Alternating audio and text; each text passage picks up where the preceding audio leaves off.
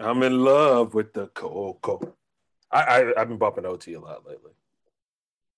I'm an OT. What's the new OT obsession? I mean, he's got 3 songs, right? But they get me where I gotta get to. All right, that's How, fair. I mean, all right, I sense a little hateration on OT Genesis. no hateration. The guy just kind of like does the same thing. Like he's just very like kind of like drill stick how to like like he just does the same thing. Like all of his hooks sound exactly the same. I mean, I'm not discrediting, right? But like, Do I you mean, need me to throw hell, that back again? The uh, uh. Look, man, except for Coco does sound different than Cut It and Push Cut It. it. Yeah. All right. You're Hey, right. You're right. let's make this. Let's have a good week. Let's end the week strong. Let's start the Let's show. go.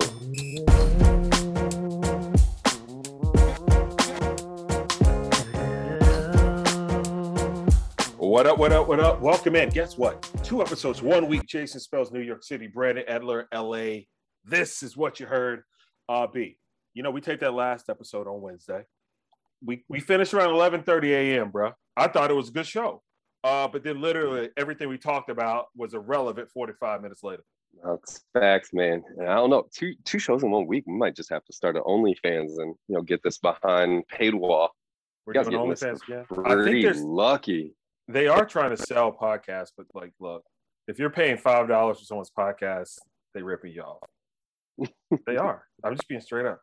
You see the rundown. What do you want to start with this week? Let's start. No, let's start with Henry Ruggs. I want to get this because I feel like this is like the hardest conversation out of all of them, and then the rest of it we can kind of coast. But man, let's start with Henry Ruggs. All right, before we get into it, let's listen to Derek Carr. I will always be here for him. That won't change, and I'll prove that over the course of time to him, not to anybody else. But he needs people to love him right now. He's probably feeling a certain type of way about himself right now, and he needs to be loved. And if no one else will do it, I'll do it. So that's just that statement right there. It's like you feel for the victim, right? Tina Tintor, I believe, is the young woman's name, who died. She was basically burned alive in her RAV4. We've seen the video of Henry sobbing after the wreck with his girlfriend and significant other holding him.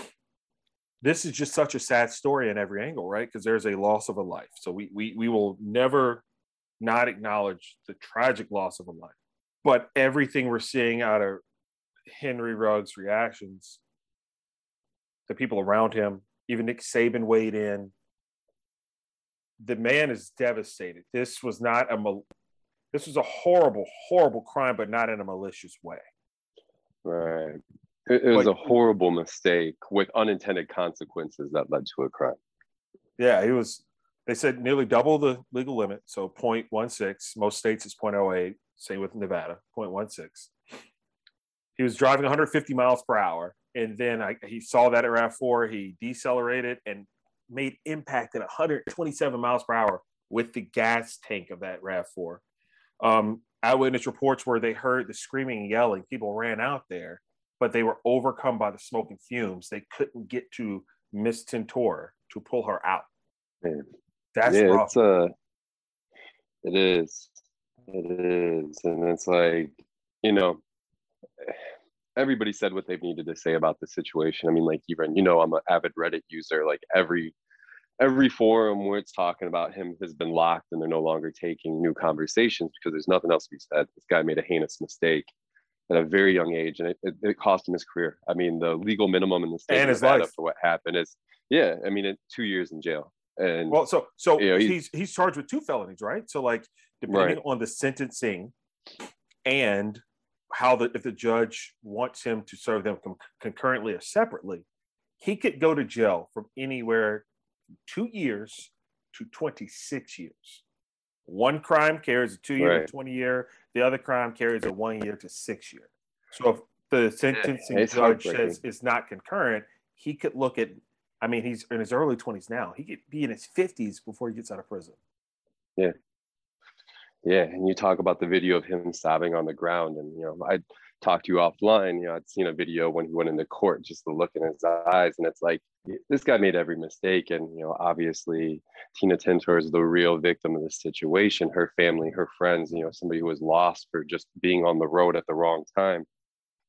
I guess I don't even know where I'm trying to go with this. It breaks my heart. Like something that's so avoidable, and this young man's life is ruined. And I've always been very high on Henry Ruggs. I've been waiting for him to break out in Oakland. And, I think Derek Carr did the right thing. And I think we need to remember this just more and more, that, somebody made a mistake doesn't mean you need to just bury them automatically. And I think, we have a tendency to do that, especially people that have no real emotional connection to somebody. But, this young man needs love. He needs comfort. He needs people to be in his corner, because it's going to be the difference of how he kind of rehabilitates himself coming out of this whole situation. Is everybody just gives up on him. What's he have to push forward for? But a lot of respect for Derek Carr. I've said this on the show a few times. As a player, that I have a lot of respect for him, and I don't think he gets enough. Doesn't get his flowers per se, but as a person too. That's what Antonio Brown said about him. That was one of the main reasons he wanted to go to the Raiders, because he really had a lot of love for Derek Carr. A lot of other players say that. And, just good to see that this organization that is having a hell of a year, still being able to kind of build around each other as a family and take care of each other. And, it's just, to be corny, but thoughts and prayers with everybody. It's just a really tough situation. Yeah, Derek Carr said some pretty moving words after the John Gruden situation too. We won't rehash that. So from one quarterback to another, different situation. In their use of words, Aaron Rodgers, not vaccinated, immunized, not vaccinated. Once again, last week we talked about Aaron Rodgers with the Pooh Shiesty, with the John Wick going in Arizona, how he was the whole vibe. And then once again, 2 hours later, we come out and hear this. You can do your play on words all you want to. We've stressed it numerous times on this show, right? Like, that's your choice what you do with your body. In any sense of the word, your body, your choice. Right. But you have professional consequences. And that's what he's going to experience. And some of that will also be personal, because people will feel, hey, man, this guy, whether it's right or wrong, and they have no real basis, like his decision didn't impact their day-to-day life, they feel lied to because he said he was immunized. I was going to say, yeah, I mean, I think it's justified. Like, at the end of the day, there's no way to mince words. Aaron Rodgers lied. And he, not only lied, he was on in front of the media on television. He did it with a smirk. He thought he kind of got over on everybody, which makes the situation a little bit worse. Like, this is the kind of shit you expect from your 16-year-old when you're a parent, talking about curfew, or did you take care of your chores or something, like, kind of worded in a way that makes it seem like they did what they needed to, when they're really, like, Aaron Rodgers is too old to be doing that. He's a grown ass man. He's not 25. He's not 23. He is 41, 40, no, 38, something like that. Anyways, almost 40 years old.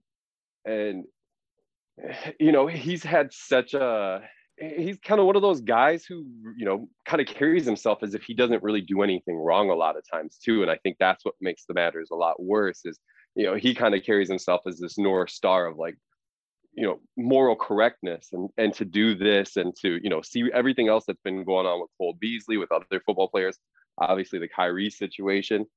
At least they're vocal though, right? Like, I mean, so right. Beasley and Kyrie talk too damn much, but at least you know where they stand. They don't try to mince words. They don't try to straddle a fence. They don't sit there and try to make it sound as if, well, I believe in science. I support everything, but I'm also not really doing what I'm telling you I'm doing. Yeah, that's what I was going to say is, you and I were talking last night about the Jason Williams and Stephen A. Smith debate. They had kind of talked about this, and I thought it was an interesting conversation because, Stephen A., I think he hit it head on. Like, I think moving forward, we'll always kind of take what Aaron Rodgers says with a grain of salt, knowing that, this is not the first time that he's really meticulously crafted a narrative that made him look better. He has a tendency of doing that. He's really good at it. So he's like the Taylor Swift of the NFL?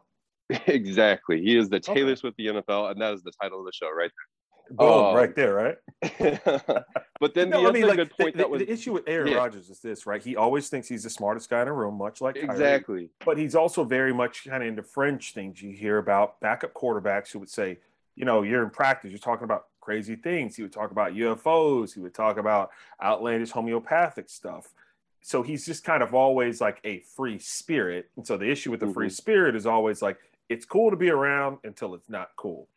In the previous episode, we kind of talked about how like the narrative have changed of Aaron Rodgers and he was more approachable. He seemed more like your everyday man. And then this happens. So we'll see. He's out at least until the 13th, but that's the Saturday before their next game, before next Sunday, obviously. So he might miss the next 2 games. Keep in mind, this is his last year in Green Bay. And he was trying to make it sound like he loves his coaches, he loves the fans, he loves his teammates. He might give Jordan Love all they need for the next 2 weeks to determine, you know what, Playboy, we're going to go ahead and let you walk.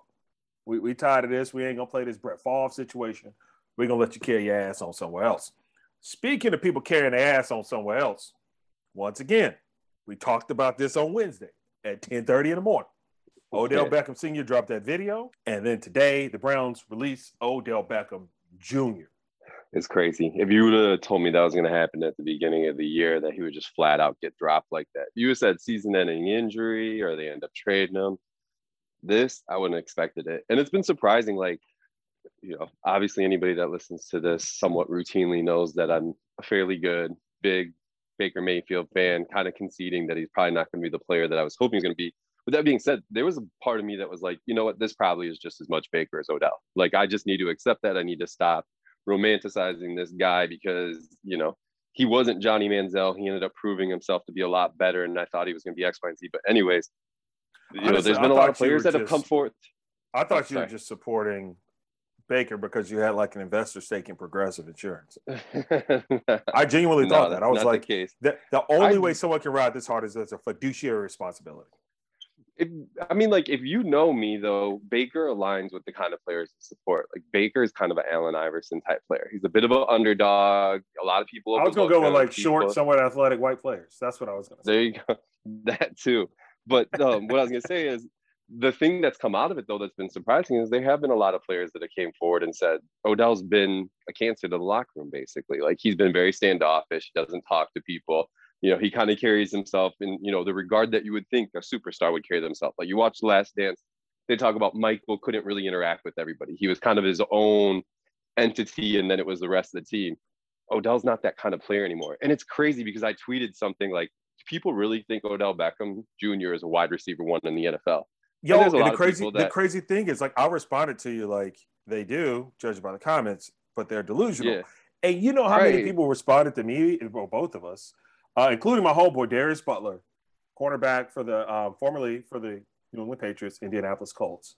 A friend of mine, we follow each other on social media. I had the pleasure of working with him when he played in Indianapolis, and he responded with the Will Smith gif. He's like, Odell Beckham isn't wide receiver number 1.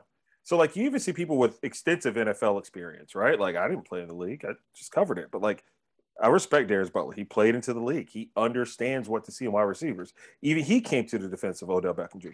Yeah, I just don't see it. I mean, I'm not trying to say that he's still not a great receiver, but he never was what anybody said he was. Like, he's had a couple. We've been through this so many times, so I'm going to keep going through it. And I don't want to take away from Odell. Like, I'm a hater on him, and I don't think he's a talented receiver. He is. He's just not as talented to be carrying himself and acting the way he is. He's acting like he's Randy Moss in 1999 and that he's an undeniable receiver that should get 10 looks a game. It's not the case anymore. And you know what? Not every quarterback and receiver fits. Get over it. Move on. I'm just going to throw this out there. I don't even know if this is mathematically possible. I'm just going to throw this out there. Los Angeles Rams. They let go of Deshaun. They got space. I don't know if the numbers work, but I'm going to throw Los Angeles Rams out there. Rams already proven that'd be interesting. They're buyers. They're buyers in every sense of the word right now. They're all in to win it. And if they think he can help them win, and he would love to be in LA. Nike would love for him to be in LA. LeBron, Drake would love for Odell Beckham to be in LA. I just don't think that the Rams have a 2029 draft pick to trade to get. Like, no, he's released. They can just sign him. Oh yeah, that's right. They can. He has to go through waivers. That's right. Yeah.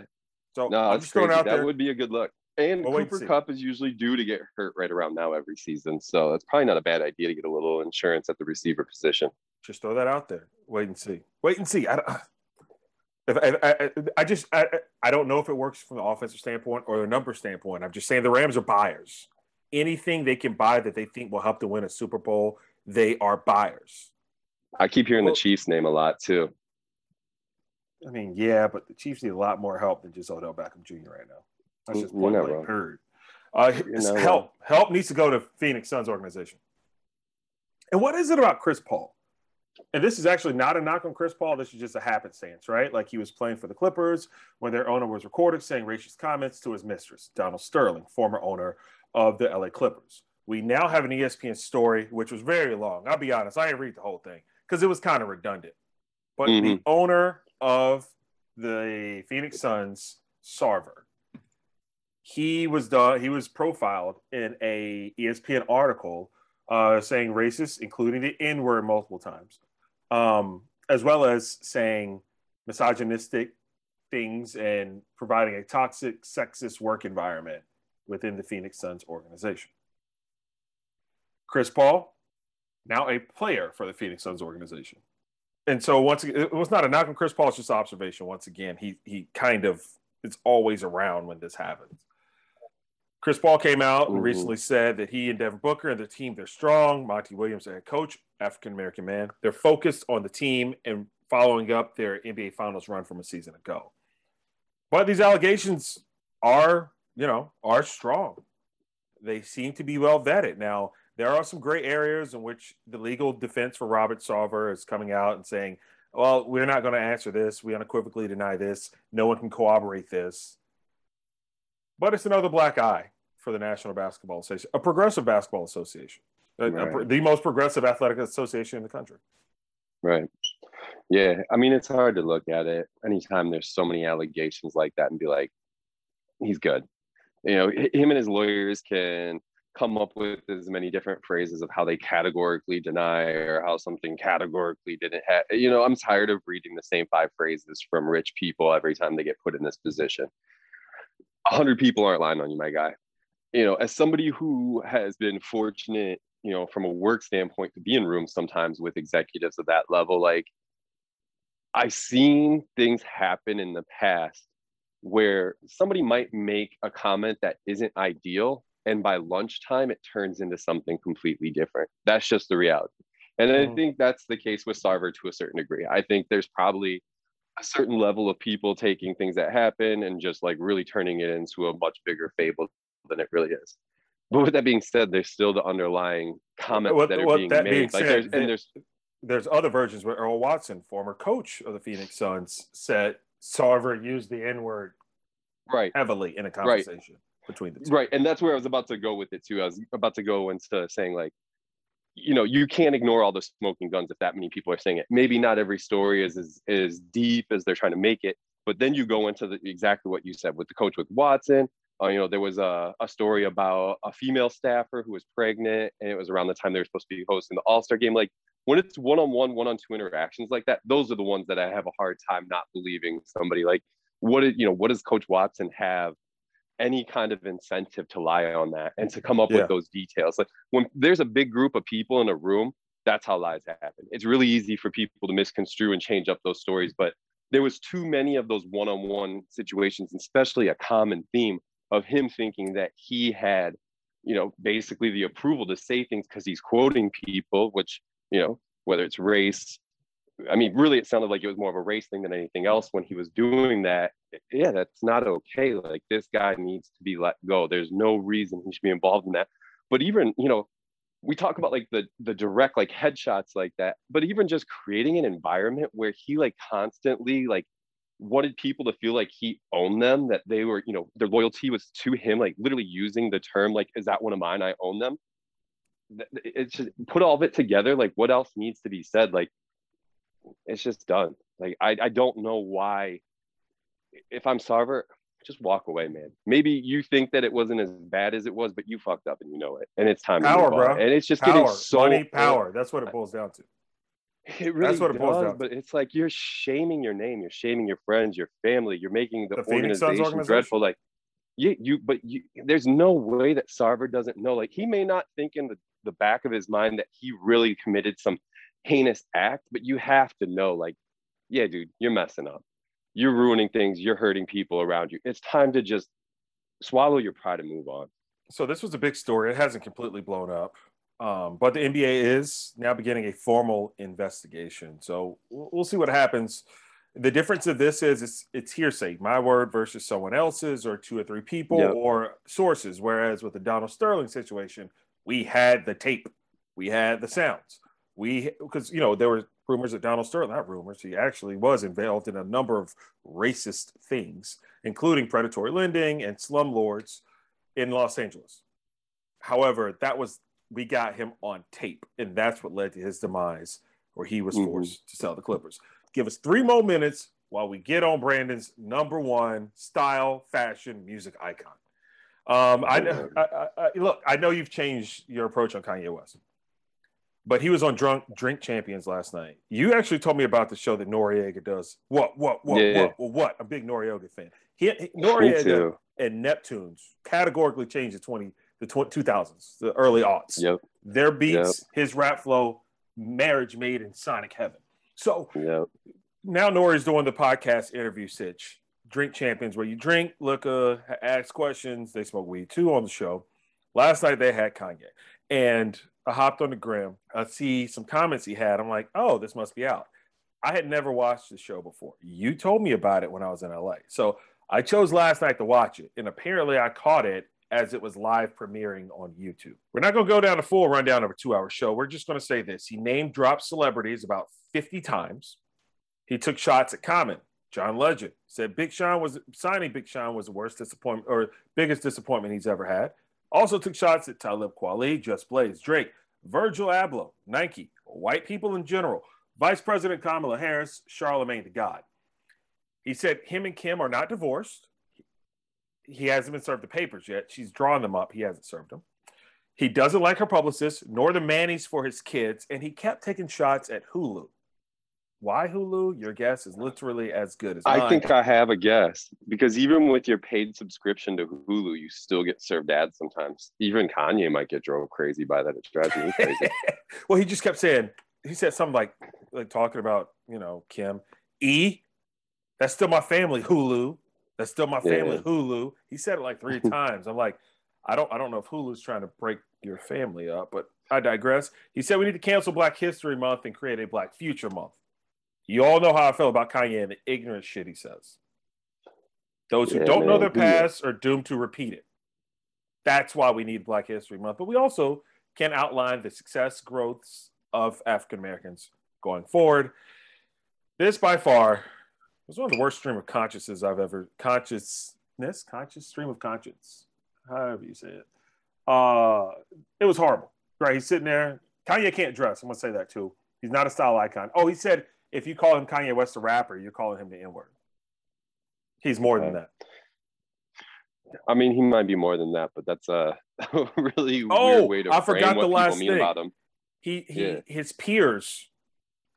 His peers are Elon Musk, Jeff Bezos, Bernard Arnault, who is the richest man in the world, owner of LVMH, and Kanye considers himself one of those. He's going to take himself public as a publicly traded company and get to the $1 trillion mark. I want to know what they were drinking. A lot to unpack in it. Usually Hennessy. They usually have Hennessy on the show. Look, I drink Henny, but Ciroc or Henny. I can't drink Henny if I'm going to be thinking all these things.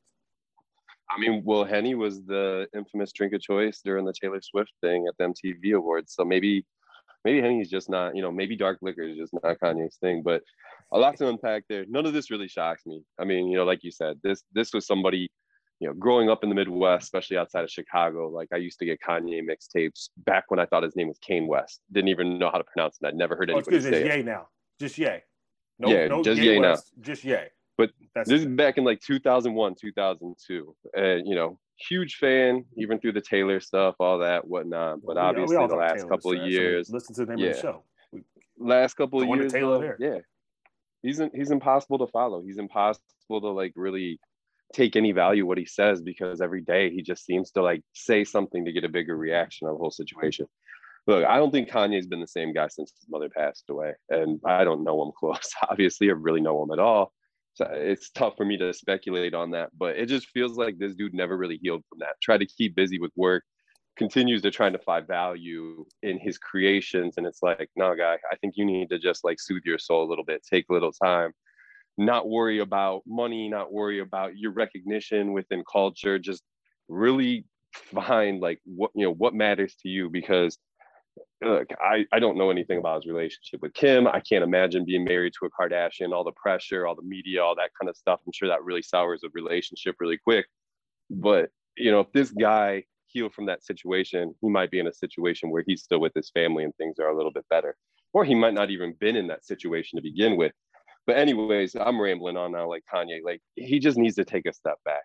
He really does. Like, he's taking shots at so many people that helped really elevate his career. Talib Kweli was the first person to put him on tour.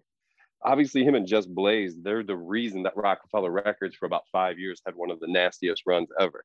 Common, John Legend. I mean, John Legend, that was his roommate or his cousin's roommate in college. That's how he got discovered. It's just on and on. Like, this guy, look, we all feel jaded about certain things. Like, there's things within my industry that I feel jaded about. I feel like there's certain things I don't get attention or respect for. But it's like, I know that I don't market myself the same way they do. Like, I just don't, it's not me. So you just got to kind of let it go. But it's like, keep that shit internal, man. Like, it's okay. It's okay to have feelings like that. But going on that show, doing that for 2.5 hours, like, it's just a bad look. I think people have just gotten to the point where all the noise outside of music has really devalued what he's doing musically and the creatively. noise in the music too, because the music's trash. Right. As far as like the brand Trillion, I don't know if that's going to happen, but he's proven himself. Like, Yeezy as a brand it is up there. I don't know if those guys look at him as a peer. I'm sure, like, is he ever in like circles with them? Does he actually have conversations with them? Like, I doubt it. It's pretty tough to call yourself a peer with those people. But coming out of like hip hop music in general, yeah, he's probably going to be one of the more successful businessmen when it comes to stuff like that. But, from a clothing, sneaker, whatever. I don't know, man. I just wish Kanye the best. I wish him health and happiness, and hopes he can kind of take care of himself. But to your point, last thing I'll say, Drink Champs, it's amazing. The Pharrell episode, like, if any of you listen to this hasn't watched Drink Champs, start with the Pharrell episode. Best episode by far. I made the mistake of starting with Kanye, but now I'm going to Pharrell. Hey, as always, thank y'all for listening to the podcast. Y'all know what the thing is. Like it, give us a like. If you love it, share it. Put your people on so they can put their people on. Y'all have a great weekend. It's getting cold most of the country, except for LA, where Brandon's still out there living, carousing, doing all the good stuff. It's cold as shit in New York City, but it is what it is. We'll check y'all out again next week.